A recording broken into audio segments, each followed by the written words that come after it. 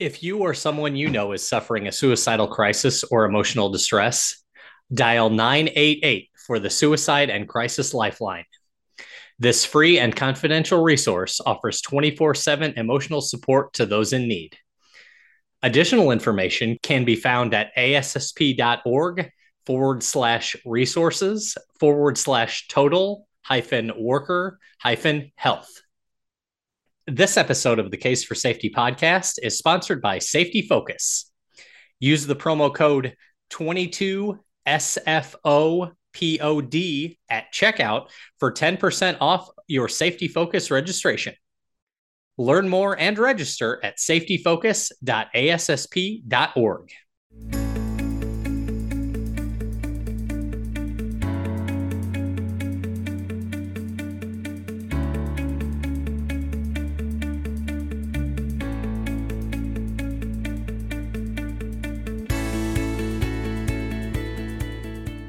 Welcome to the Case for Safety podcast, bringing you expert tips to improve safety and health at your workplace. I'm your host, Scott Fowler. In 2019, more than 300 suicides took place at work, the highest level on record. An average of 130 suicides occur every day in the U.S. As part of National Suicide Prevention Awareness Week and National Suicide Prevention Month, we wanted to take some time to talk about mental health in the workplace and the unique role that safety professionals can play to help lead the effort to prevent suicide. Joining me today to share her insights on that and how safety professionals can make a difference is Lori Schroth.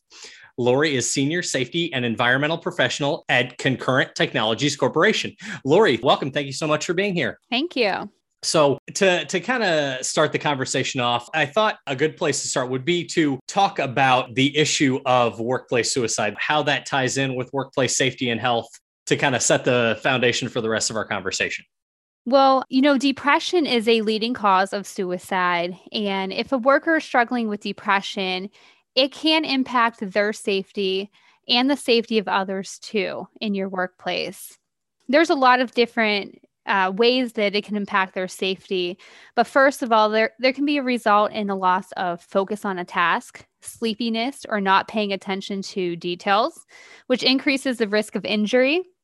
And an example that I found online is that in 2019, there was 3 top occupations too that occupational suicides occurred in.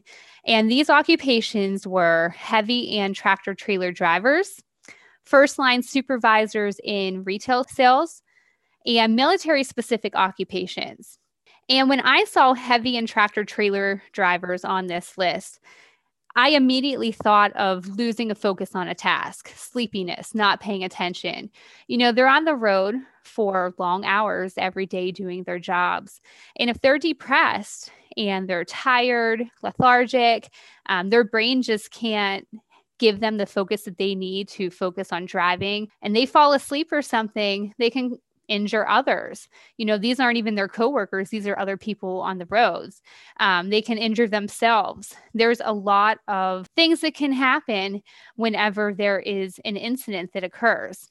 Now, like I mentioned, a lot of these people have depression, and depression can come from a number of factors. This can be from a lack of job variety, a lack of job autonomy. Maybe there's conflicts between their work life and their family life, heightened job satisfaction. There could be bullying behind the scenes, a poor organizational culture. Maybe they think their job's not meaningful, or there's excessive job demands or unrealistic deadlines. There's a plethora of reasons that can not only cause depression, but heighten depression too, and increase those suicidal ideations that employers can experience. Now, an occupational suicide may not only affect workers. As I mentioned, it can affect public people that work outside the company or nearby, but this can also have a dollar factor associated with it with these organizations too. If there is some sort of suicide-related incident, whether that be a suicide attempt or full incapacity or an actual fatality, an organization will have to financially deal with those outcomes as well, too. There can be a production disturbance, like it can completely halt production if you're in a production environment. There might be staff turnover because people don't want to come back to the workplace, or they feel that they can't. Maybe they're not comfortable with it. There's human capital lost. There's medical costs, maybe to assist others with mental issues that may arise from this. Administrative costs due to employer investigations. There could be an increase of absences. And grief and trauma can linger among your workers and others too. And this can have long-term effects on your organizational culture and the way that your business operates. So whenever we think of suicide, I know we typically think of like that one person that's dealing with depression, but there's really a lot of other factors, both organizational wide and coworker wide, that can be affected as well. Definitely. That's a lot of really great points. And I'm glad you mentioned there, there can be a lot of factors that emerge from the workplace that can lead to feelings of depression and manifest themselves in other ways. And thinking about, the role that safety professionals can play in helping address these issues, how do you feel they can bring that perspective to, help workers, address some of those stressors they may be facing and help those who may be struggling with depression or other issues? Well, let me tell you a personal story real quick, because I am a safety professional. And in my first job after college, I actually dealt with a suicide. And it wasn't an occupational suicide in the workplace, but one of our workers actually didn't show up for work for a couple days. Her family called us and asked her if she was coming to work, and we said no. And it was a suicide at her house. So I was a safety and environmental professional there, but I also had human resource responsibilities as well. So I got to experience the aftermath of a suicide, even though it didn't happen right in our workplace. It did affect our coworkers. We had to deal with local law officials, and we had to work with her family afterwards as well. So, as a new grad right out of college, that's a lot to handle. And, myself and the girl that I worked with that was the human resources professional, we realized that we didn't really have any resources in place to be proactive.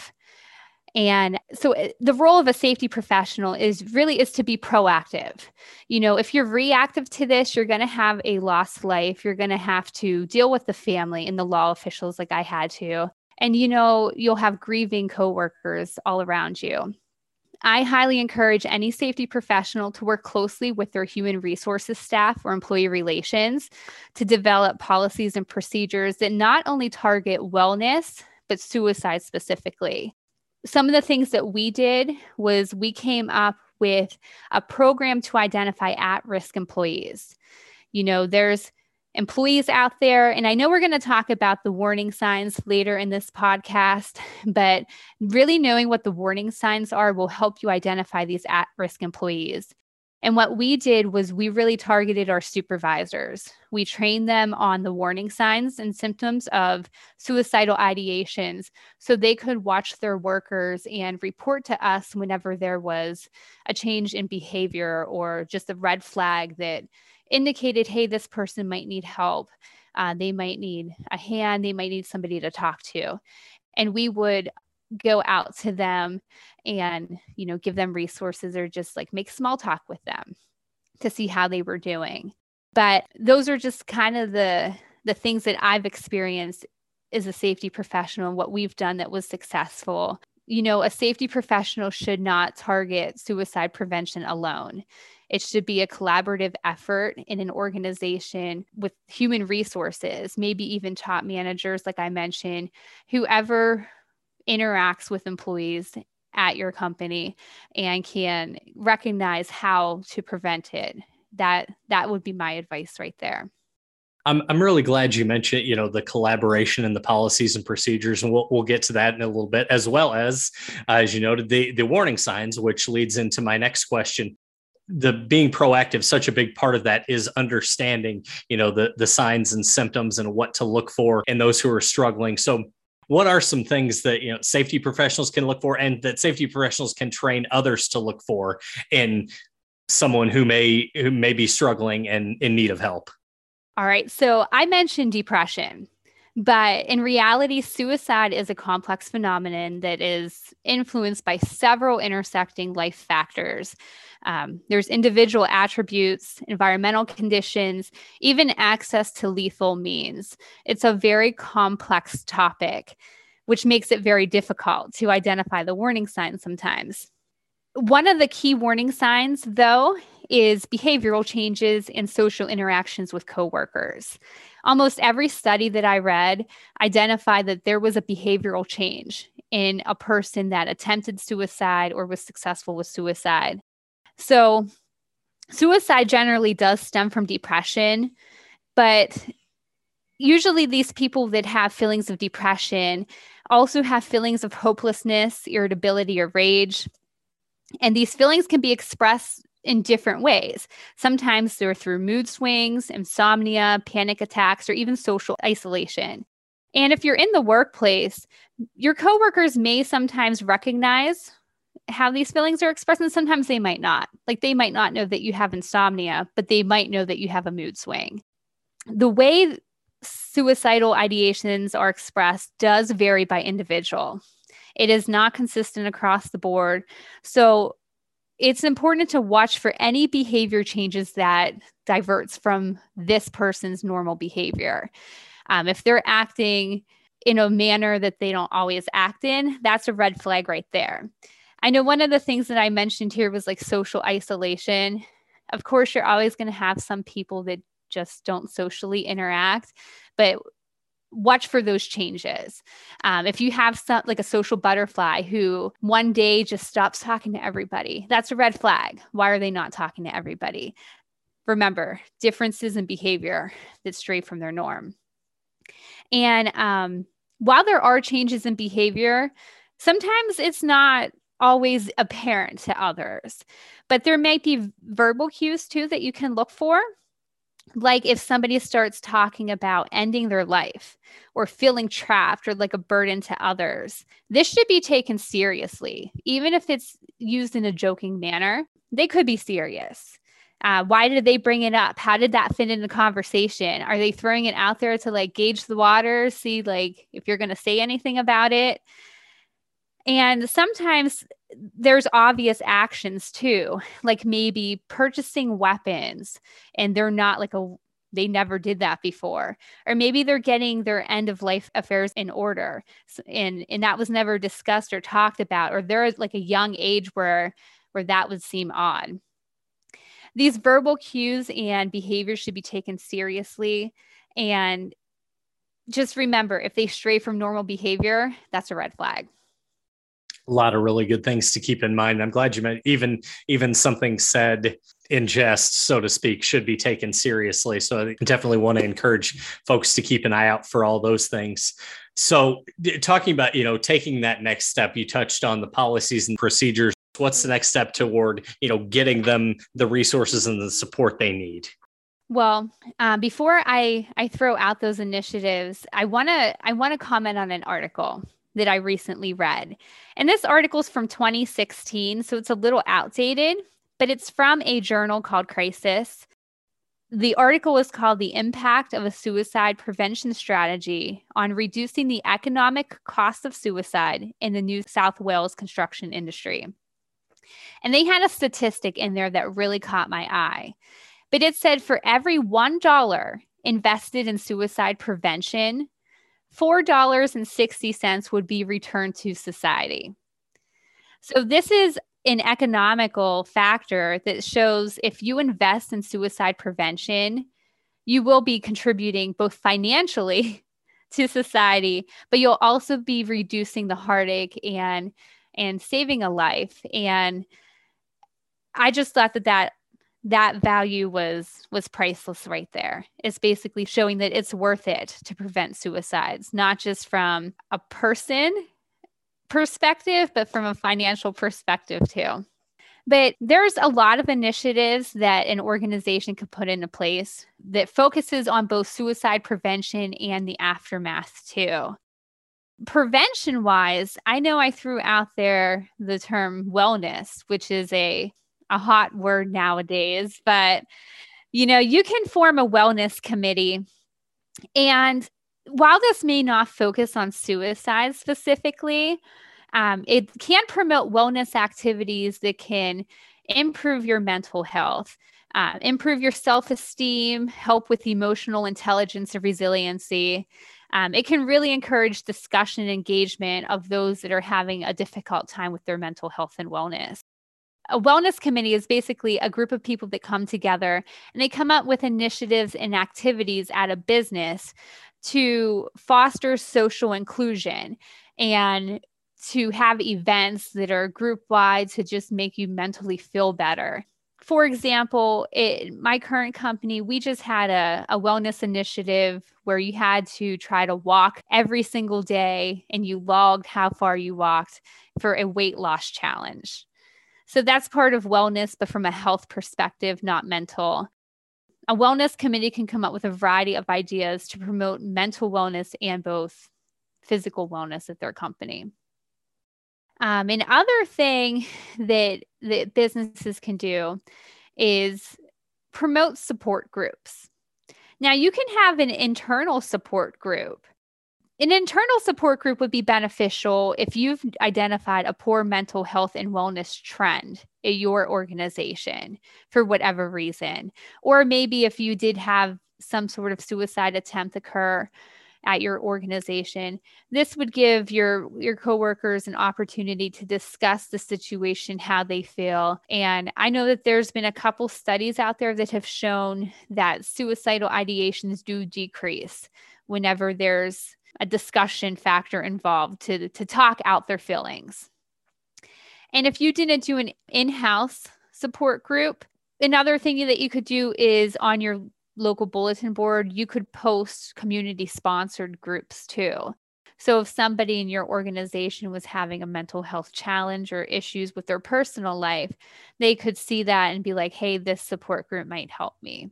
So it's more like on an awareness level. Now, one of the things that I personally did in my experience as a safety professional after my experience was to develop a list of resources that you can distribute to employees that are at risk or employees that have recently dealt with somebody in a suicide attempt or incident. But some of the resources that I created on my pamphlet that I created was local suicide prevention hotlines, national hotlines, a list of local therapists and their phone numbers and what their area of focuses were, and then any support groups that were also locally available too.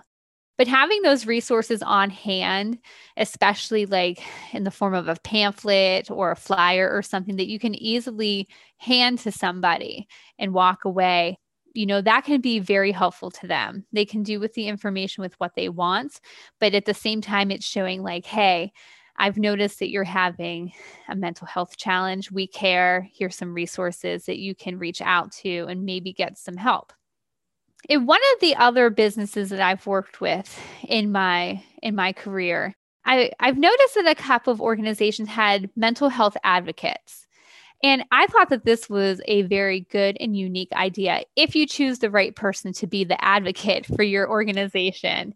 An advocate should be respected by your workforce, and they should have a level of trust. So somebody can speak to them confidentially, and they know that they won't gossip everywhere about the problems or the feelings or the concerns that you're having. But when you have a mental health advocate identified at your facility, this allows your workers to go to them and talk about any concerns that they're having, or maybe any work obstacles or challenges that they're experiencing. And what's nice is this mental health advocate works at the same place as you do. So they can probably relate to your situation and what you're experiencing and give you good advice on a way forward, or maybe even exercises that you can do to relieve your stress or feelings of anxiety. Something that you might not think about when you think of suicide prevention is soft skills development.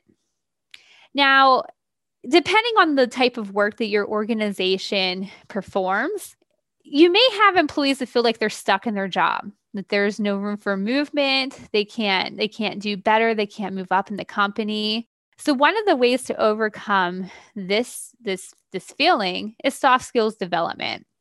And this is basically giving your employees tools so they can advance their knowledge and then, advance their careers later on. And a good example of this is even a tuition reimbursement program. If you have a reimbursement program in place, it allows the employee to go back to school and get some more education and knowledge on their career topic that can maybe help them excel in their career and move up, or even move to a different department or something. But it just gives them an avenue to get more knowledge so they don't feel stuck in the same job position for a long time. And then we have employee assistance programs, or EAPs. In the safety field, an EAP, when you say EAP, you think of emergency action plan.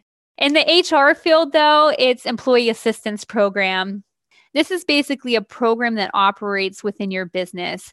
So you can identify troubled employees, you can motivate them to resolve their troubles, and then you can provide them with access to counseling or treatment as needed. In an EAP, you can have information about how to access in-house support, whether that be a support group that you have or a mental health advocate. You can have intervention steps in there too. So if you really do identify a red flag, how are we going to proceed? What's the next step? And then there's a referral system too. Depending on your organization, this referral system might refer an employee to counseling or treatment, depending on what their job is, what the work environment is. Maybe you really do need them to go to a therapist if there's a red flag that's shown before they can proceed in their career. There's benefits to implement work-life balance as well, too. And yeah, I see this getting better with organizations, especially due to COVID and the teleworking situation and everything. But employees really do appreciate a good work-life balance. They like teleworking, they like flex time. Maybe you can give them time to do fitness activities during the workday. You can promote breaks, and you can integrate these benefits into policies and procedures to make them more solidified. But promoting that work-life balance really does help de-stress employees and bring down the likelihood of depression too, especially when they don't feel overwhelmed in their day-to-day work life because they can't get personal stuff done as well. And then one of the more important things I want to bring up is an initiative for after a suicide attempt occurs. Now, no organization wants to experience a suicide, but if one does happen in the workplace, you can't just let that go without saying anything about it. It does have to be addressed. You need to make sure that there's a supportive structure in place to allow employees to express their feelings, or else they'll get depressed. It's a domino effect. For de-escalation training, you'll want to debrief your workforce. You can give them an overview of the incident without the private details that don't need to be shared with them. You can tell them what was done correctly among the company and the coworkers, or what to handle better next time. Maybe you can talk about how to improve response and go over those warning signs and symptoms of depression and suicide ideations to just make people aware that we really want to prevent this. Let's not have it happen again. What can we do better next time? And then you'll want to promote them taking advantage of any resources that are available both within the company and outside the company as well. And I do want to mention that with all these initiatives, management buy-in and support is key to these. If you don't have management support to the initiatives that you're putting in place, nobody's going to participate. They'll be scared to speak up, to participate. There just has to be management support and buy-in to implement anything that is in place.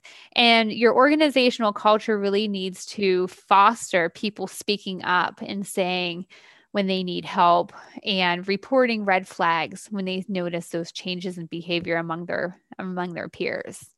So those are the initiatives that I came up with what a company should do to be preventive and yet educate their workforce after the fact as well.